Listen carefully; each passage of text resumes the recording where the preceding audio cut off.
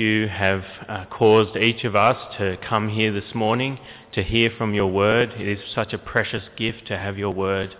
And we pray that you will be with me as I speak, that what I say will be faithful and true to your word, that you will be speaking through me. And we pray for each of us here this morning that our hearts may be prepared to hear what you have to say, and that we may grow in knowledge of you through hearing from your word. And we pray this in your Son's name. Amen. Well, last week I did preach on this passage as well from 2 Samuel chapter 7, and if you've got a Bible there, it'd be good to have it open before you. 2 Samuel chapter 7. Last week I spoke about how it's quite an important passage because of the covenant that is made with David, the covenant that God makes with David, and how it is a pinnacle moment in Israelites' history as David's household is linked in with the Israelite history, and salvation is linked in with David's house forever. But this passage is also quite important because it speaks about the temple of God. It has this mention of a temple coming up, and so that's the first time that it really happens in Israelite history, that the temple of God, that it will be built, is mentioned. And so it is quite an important passage for that reason as well, as Scott has mentioned previously about the temple of God and how important the temple is in salvation history. And so this is an important passage for the first sort of hint of when is this temple going to be built for God. And so that's what we're going to look at this morning particularly, is all about the temple. Not so much about the covenant this week, but about the temple. And a temple is important because it's called a house here for God, and houses are important. We like our houses. I like the house that we live in. It's a secure house, and that's what a house is about, is having security there. And it's a place where I can store stuff as well. We've got 3 rooms in our house, and one room, we live in, we sleep in. And then the other room, Jill's got her piano in there, so that's her sort of music room. And then one room for my books, and we call that room the library. We don't call it the study, we call it the library, because then it's assumed that I'll have lots of books, and so my wife can't complain that I've got too many books because it's a library. Libraries are meant to have lots of books. But I really like our house, and it is a place that we dwell in, a place that we live in, and it's a secure place, and we like houses. Houses are important. And so it makes sense that David likes houses as well. He's human as well, and so he has his palace. We see there in 2 Samuel chapter 7. He's got a palace, and he's settled in it, and it's a palace made of cedar, so it's a good house, as I mentioned last week. It's a nice house.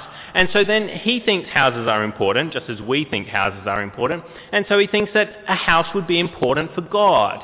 And so I should make a house for God. He's only living in a tent. And we know camping is second rate, whereas living in a house is great. I don't like camping, I think I mentioned before. Living in a house is better. And so God is there dwelling in a tent. His ark of God, his presence is there in a tent. It'd be much better that it's in a house. Much better that it's in a palace. And so David comes up with this plan in 2 Samuel chapter 7. Here I am, he says in verse 2 to the prophet, living in a palace of cedar while the ark of God remains in a tent. He's thinking, I'm going to build God a house. And not only David thinks it's a good idea, Nathan thinks it's a good idea as well. We see in verse 3. Nathan's human as well. He knows the importance of houses. Nathan replied to the king, whatever you have in mind, go ahead and do it, for the Lord is with you. Making a house for God is a good thing, they think. But God turns around and says, I don't want a house. I don't want a house, and I don't want you to build me a house, and I'm the one who chooses when a house is to be built. It's not you guys who choose. And we see that a couple of times that God disagrees and doesn't want a house at this stage. From verse 5, it says, go and tell my servant, this is what the Lord says to me, says, are you the one to build me a house to dwell in? He doesn't quite say no to David, but he asks in a question. So he lets him down sort of gently here. There's a parallel passage of this in Chronicles, and it's a little bit more clear. He sort of says, no, you're not the one. But he lets him down gently. He says, are you the one to build a house for me? No, I'm the one who chooses. And it comes up again in verses 6 following. It says, I have not dwelt in a house from the day I brought the Israelites up out of Egypt to this day. I've been moving from place to place with a tent as my dwelling. Wherever I have moved with all the Israelites, did I ever say to any of their rulers whom I commanded to shepherd my people Israel, why have you not built me a house of cedar? God's assuming there that when a house is to be built for him, when a temple is to be built, it'll be him who asks for it. He assumes that. Did I ever ask any of my leaders to do it? That's why there's no house around. I haven't asked for it before. It will be me who chooses when to build a house. And so then later on we see that this is supported, that it is God who is the one who chooses when he states who is to build the house. And that's in verse 13.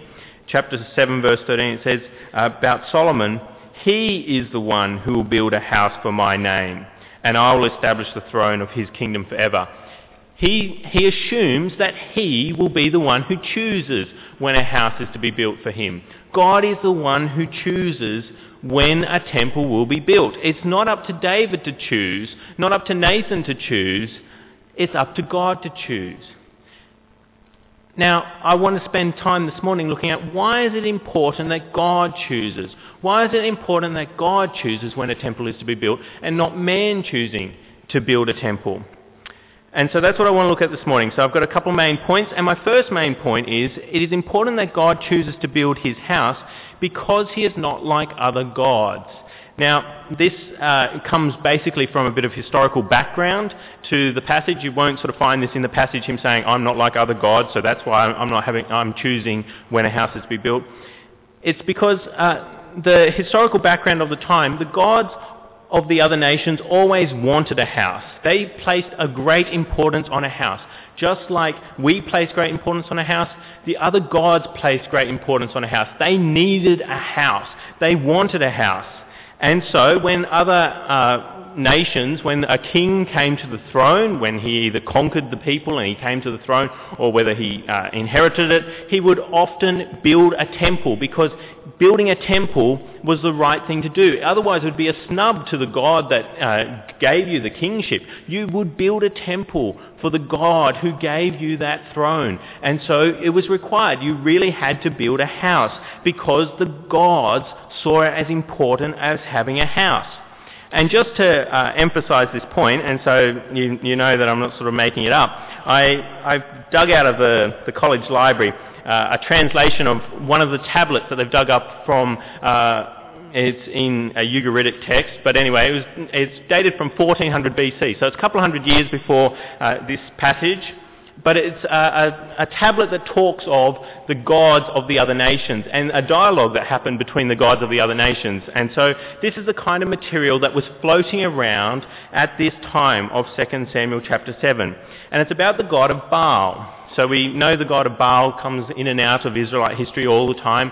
So the god of Baal, and Baal actually had a sister called Anat, and he had a father called El. So there's El, Dad, then there's Anat and Baal. And so Israelites are often worshipping Baal. And it's because Baal, and I want to put the point this morning that Baal needs a house according to the writings that were going on in the other nations. Baal needs a house. He likes houses. He thinks houses are important. And so I'll just read it out, the translation that it's got here. Baal appeals to Anat. I have no house like the other members of the divine assembly, no sanctuary like the other sons of Asherah. I must stay on in the house of El, my father. I must lodge in the house of unmarried women. Baal's complaining to his sister, look, I don't have a house. Houses are important.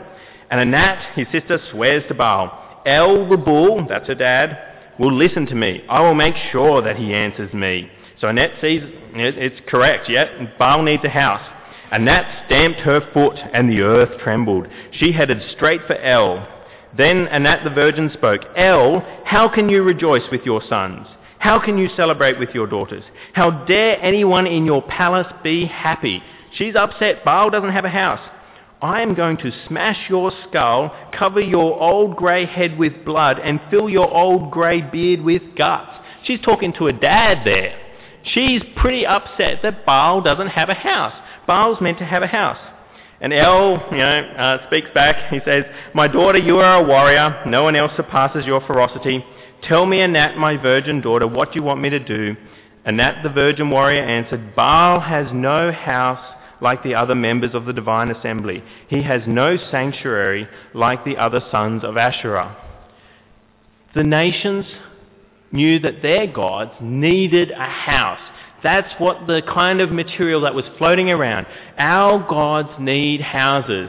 And so we should be the ones who choose to build a house. So as soon as we have a moment, we choose to build a house for our gods. But God is saying here in 2 Samuel 7, God of the Israelites, Yahweh, he is saying, I don't need a house. I don't need a house like the gods of the other nations. And he says in verse 6, I've not dwelt in a house from the day I brought the Israelites up out of Egypt to this day. I did that great act of bringing up those Israelites, but I didn't have a house. I've been moving from place to place with a tent as my dwelling. He's been moving around. He's a God who moves around a bit. He doesn't need a house. He's happy with a tent. Wherever I've moved with the Israelites, did I ever say to any of their rulers, whom I commanded to shepherd my people Israel, why have you not built me a house of cedar? The God of the Israelites is not like the gods of the other nations. He doesn't require a house. And so if he is going to get a house, if he's going to get a temple, he is the one who will choose when it is to be built and who will build it, because he is not like the gods of the other nations. He's not hanging out waiting for any human that might enter into their brain, oh, I'll build a house for that God. He's not waiting, hanging around. He is the one who chooses when and where it is to be built, because he's not like the gods of the other nations. So that's my first main point, why he chooses to build and why it's important that God chooses. The second one is, it is important that God chooses to build his house because he is not going to be manipulated by man. See, building a temple also legitimized a king's rule. And that's why the kings were anxious to do it as well. Firstly, it was they would be thanking their God by building a temple when they got the kingship. But another thing was, if you wanted the people to endorse you, to come on board with you, you would build a temple, because then everyone would know, oh, this king's a good one to follow because he's faithful to that God. He's one that you should worship, that you should follow because he's worshipping the God in the right way. He's building temples to this God. And so building a temple is kind of one of those things that you can manipulate a little bit of God's presence. If you have a temple there, you sort of nail God's presence down. You say, this is the place to come to worship God. And so having a temple, building a temple yourself, is a little bit of a stamp on your approval rating with the people. But God's not like that. God's not looking to be manipulated by anyone. See, David would have known that when in Deuteronomy it says that once my people have rest, I will build a house. You will have a place to go and worship me. And David would have known that, and he would have wanted to have, in the back of his mind, he's got a good thought going there. Yes, God's in a tent over there. But he's also thinking, if I have a temple built here, it's going to sort of get a little bit more legitimacy to my reign. And so I can manipulate God a little. It may not have been that clear a thought in his head, but it's there because the other nations do it all the time as well. And the Israelites are always sort of paying attention to what the other nations are up to.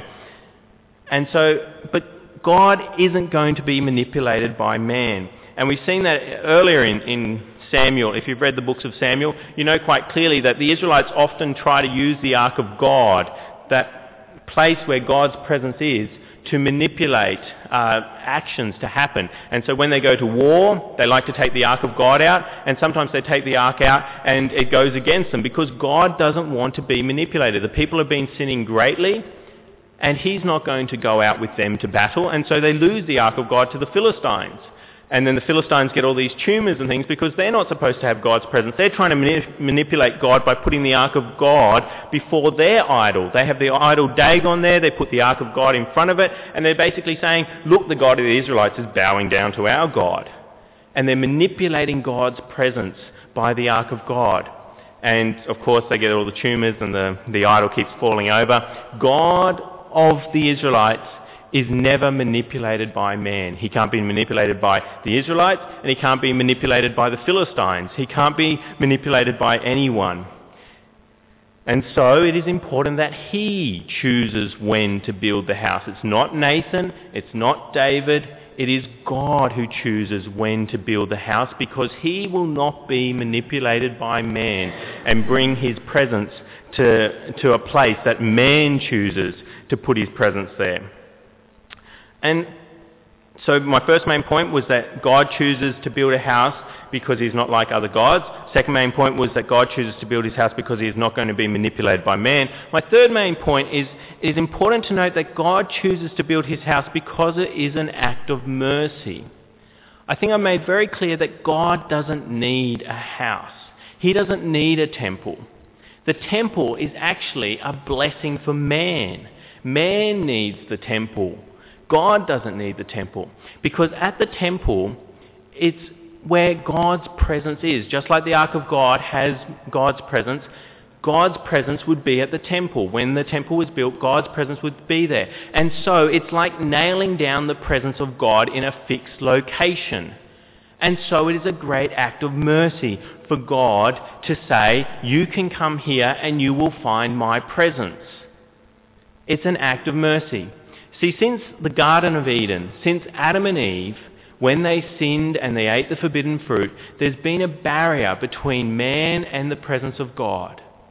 And man has always, as his life's goal, as his primary purpose, he is trying to get back into the presence of God. But he cannot because of sin. He cannot take any step towards God. God, in his mercy, has to take steps towards man, not man towards God. God is the one who does it. And so we see through the Old Testament these little steps as God allows man to come back into his presence. And so the first thing after the fall, what do we see? We see Cain and Abel offering sacrifices to God. They're trying to get back into the presence of God, and part of the way that you approach God is through offering sacrifices. But then we see with the patriarchs, they never really have a fixed location to know that I can go and offer a sacrifice there. They're building altars all over the place. They build an altar here, they build an altar there. They're offering up the sacrifices in all different locations. They can't approach God in one place. And then we see God take another step of mercy towards them in giving them his presence with the tent of meeting, with the ark of God. They know that God's presence is in that tent over there. And it's a great act of mercy to know that God's presence is there. And the way they used to assemble the camp, the tent of meeting would be in the middle and all the tribes would be around it. We know that God's presence is in our midst. It's in the middle of where we're encamped. It is a great act of mercy to God to put that tent of meeting there. But the tent of meeting, it was always travelling around. It might be at Shiloh one week and then it might travel over somewhere else. You're never really sure where the tent was once they came into the land. Never really sure where the presence of God would be 1 week from the next. Never really sure where his presence was. And so we come to the temple, a major move in God's mercy. A major move because now there's going to be a fixed location where you can go and approach God. You know where you're meant to offer sacrifices? It's up at the temple in Jerusalem. And one of the great sins of Jeroboam, the son of after Solomon, was that he established a different location for going and worshipping God, for offering sacrifices. He established a different location. And it is one of those sins that you just see repeated again and again. It keeps coming up. This king followed in the footsteps of Jeroboam, kept offering sacrifices in the wrong place. You've got to go to the temple that God establishes as having his presence.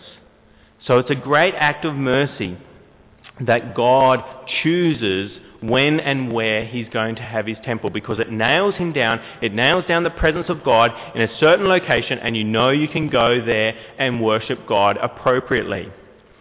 So, they're my 3 main points, why it's important that God chooses, and why this passage says quite strongly that David's not the one who chooses, Nathan's not the one who chooses, it's God who chooses, because he's not like other gods, and he's not going to be manipulated by man. And really, the temple is an act of mercy. It's not something that God requires. It's something that man requires. So they're my 3 main points this morning as to why God is the one who chooses. But the problem is that even this temple wasn't good enough at securing God's presence. It's a great act of mercy. It's a big step from the tent of meeting to having a temple, a built temple. But it's still not good enough because we know that this temple was destroyed. This temple that is spoken of here, that Solomon would build, it was destroyed.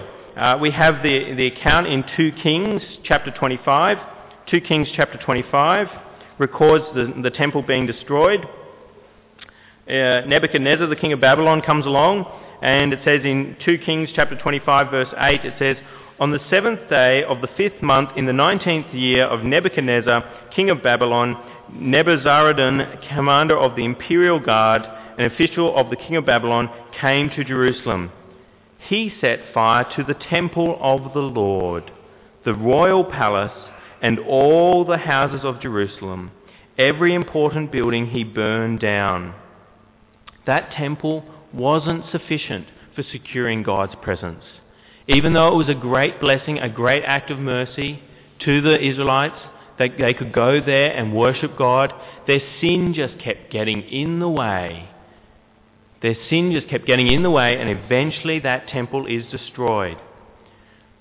So finally, I want to talk, my fourth main point is about God still choosing to build a temple, even after this passage of 2 Samuel 7, promising a temple would be built, because we know that temple was destroyed. My fourth main point is God continues to choose when to build temples. God still continues to choose when to build temples. There was a new temple built under the exiles. Once they were exiled to Babylon, they come back, and under Ezra and Nehemiah, they build a new temple. And then King Herod makes some changes as well, and he builds a temple as well. And that's the temple that we see Jesus going along to in the Gospels. And so that temple was there. But really, that temple wasn't good enough either, because we know that Jesus says, "I'm going to build a new temple." And that's in John chapter 2. John chapter 2, verse 18 says, John chapter 2, verse 18, "Then the Jews demanded of him, 'What miraculous sign can you show us to prove your authority to do all this?' Jesus answered them, 'Destroy this temple, and I will raise it again in 3 days.'"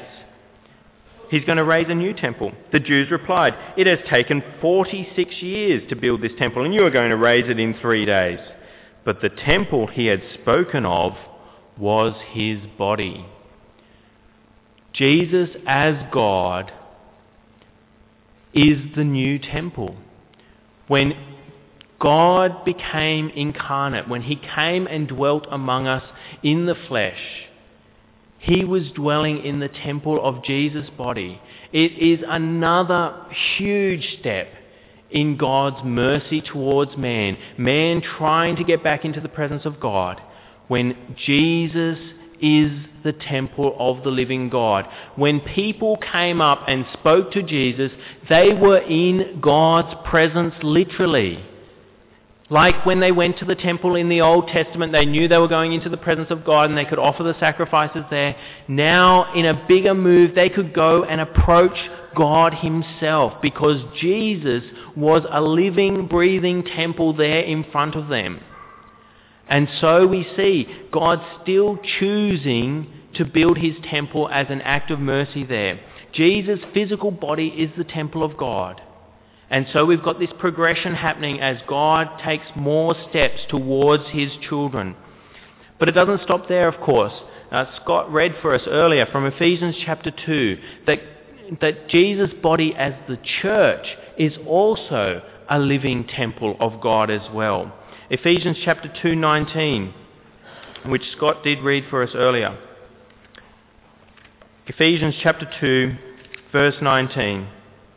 "Consequently, you are no longer foreigners and aliens, but fellow citizens with God's people and members of God's household, built on the foundations of the apostles and prophets, with Christ Jesus himself as the chief cornerstone.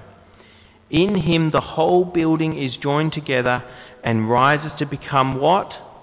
"A holy temple in the Lord. And in him you too are being built together to become a dwelling in which God lives by his Spirit." We as Christians are temples ourselves. See the progression that's come as God in his mercy has allowed us more and more to come back into his presence.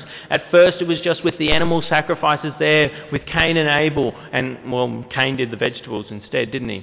But we've got them offering sacrifices, trying to get back into God's presence. Then we've got the tent of meeting, that God's there in a tent, but it moves around a bit. You're never really sure where it is. Then you've got this temple that's fixed in the ground. You can go and approach God there.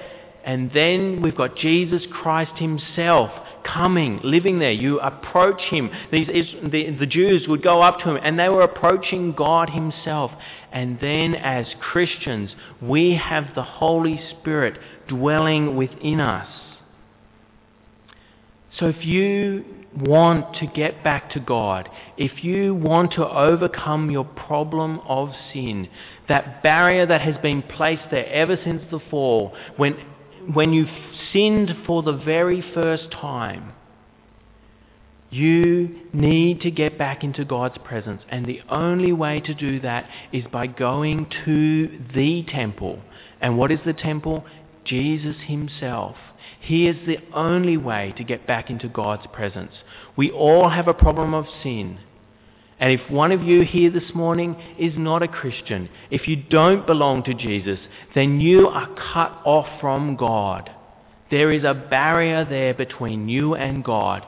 The only way to get back to God is through his temple. And that temple is Jesus Christ.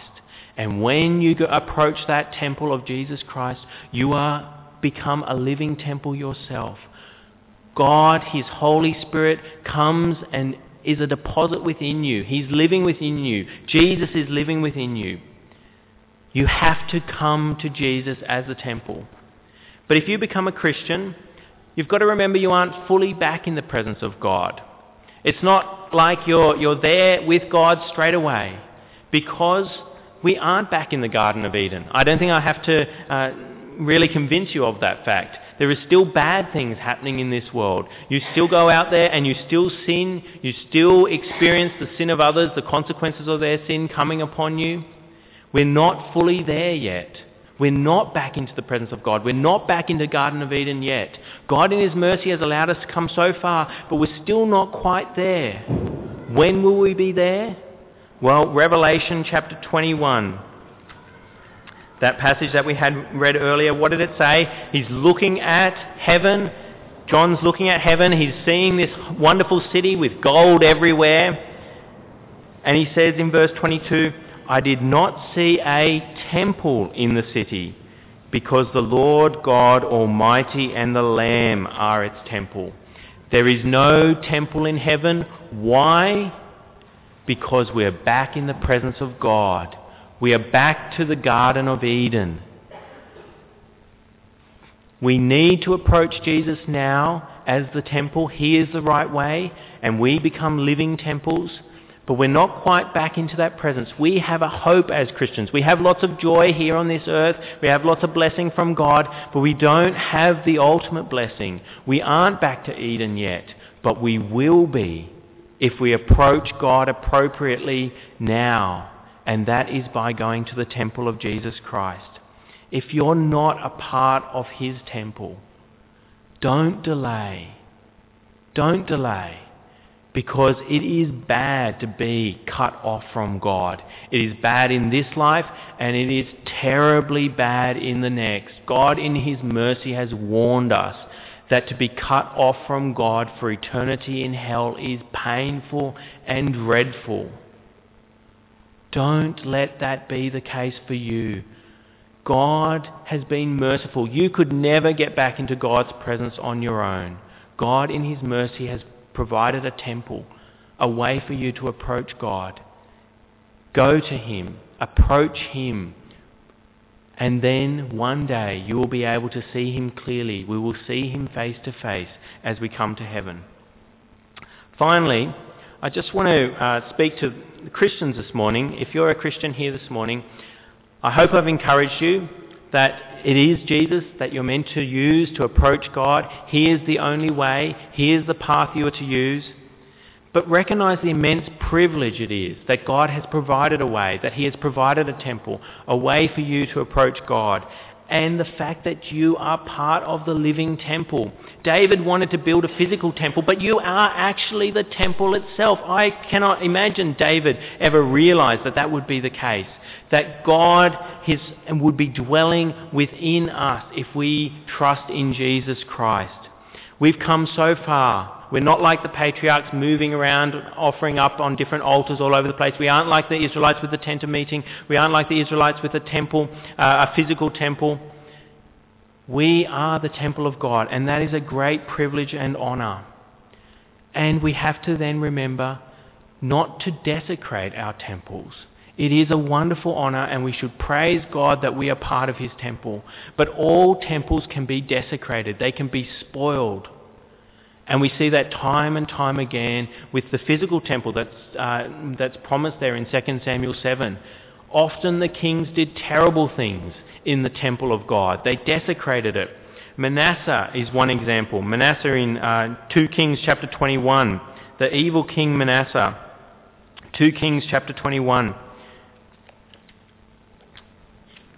Manasseh was 12 years old when he became king, and he reigned in Jerusalem 55 years. His mother's name was Hephzibah. He did evil in the eyes of the Lord, following the detestable practices of the nations the Lord had driven out before the Israelites.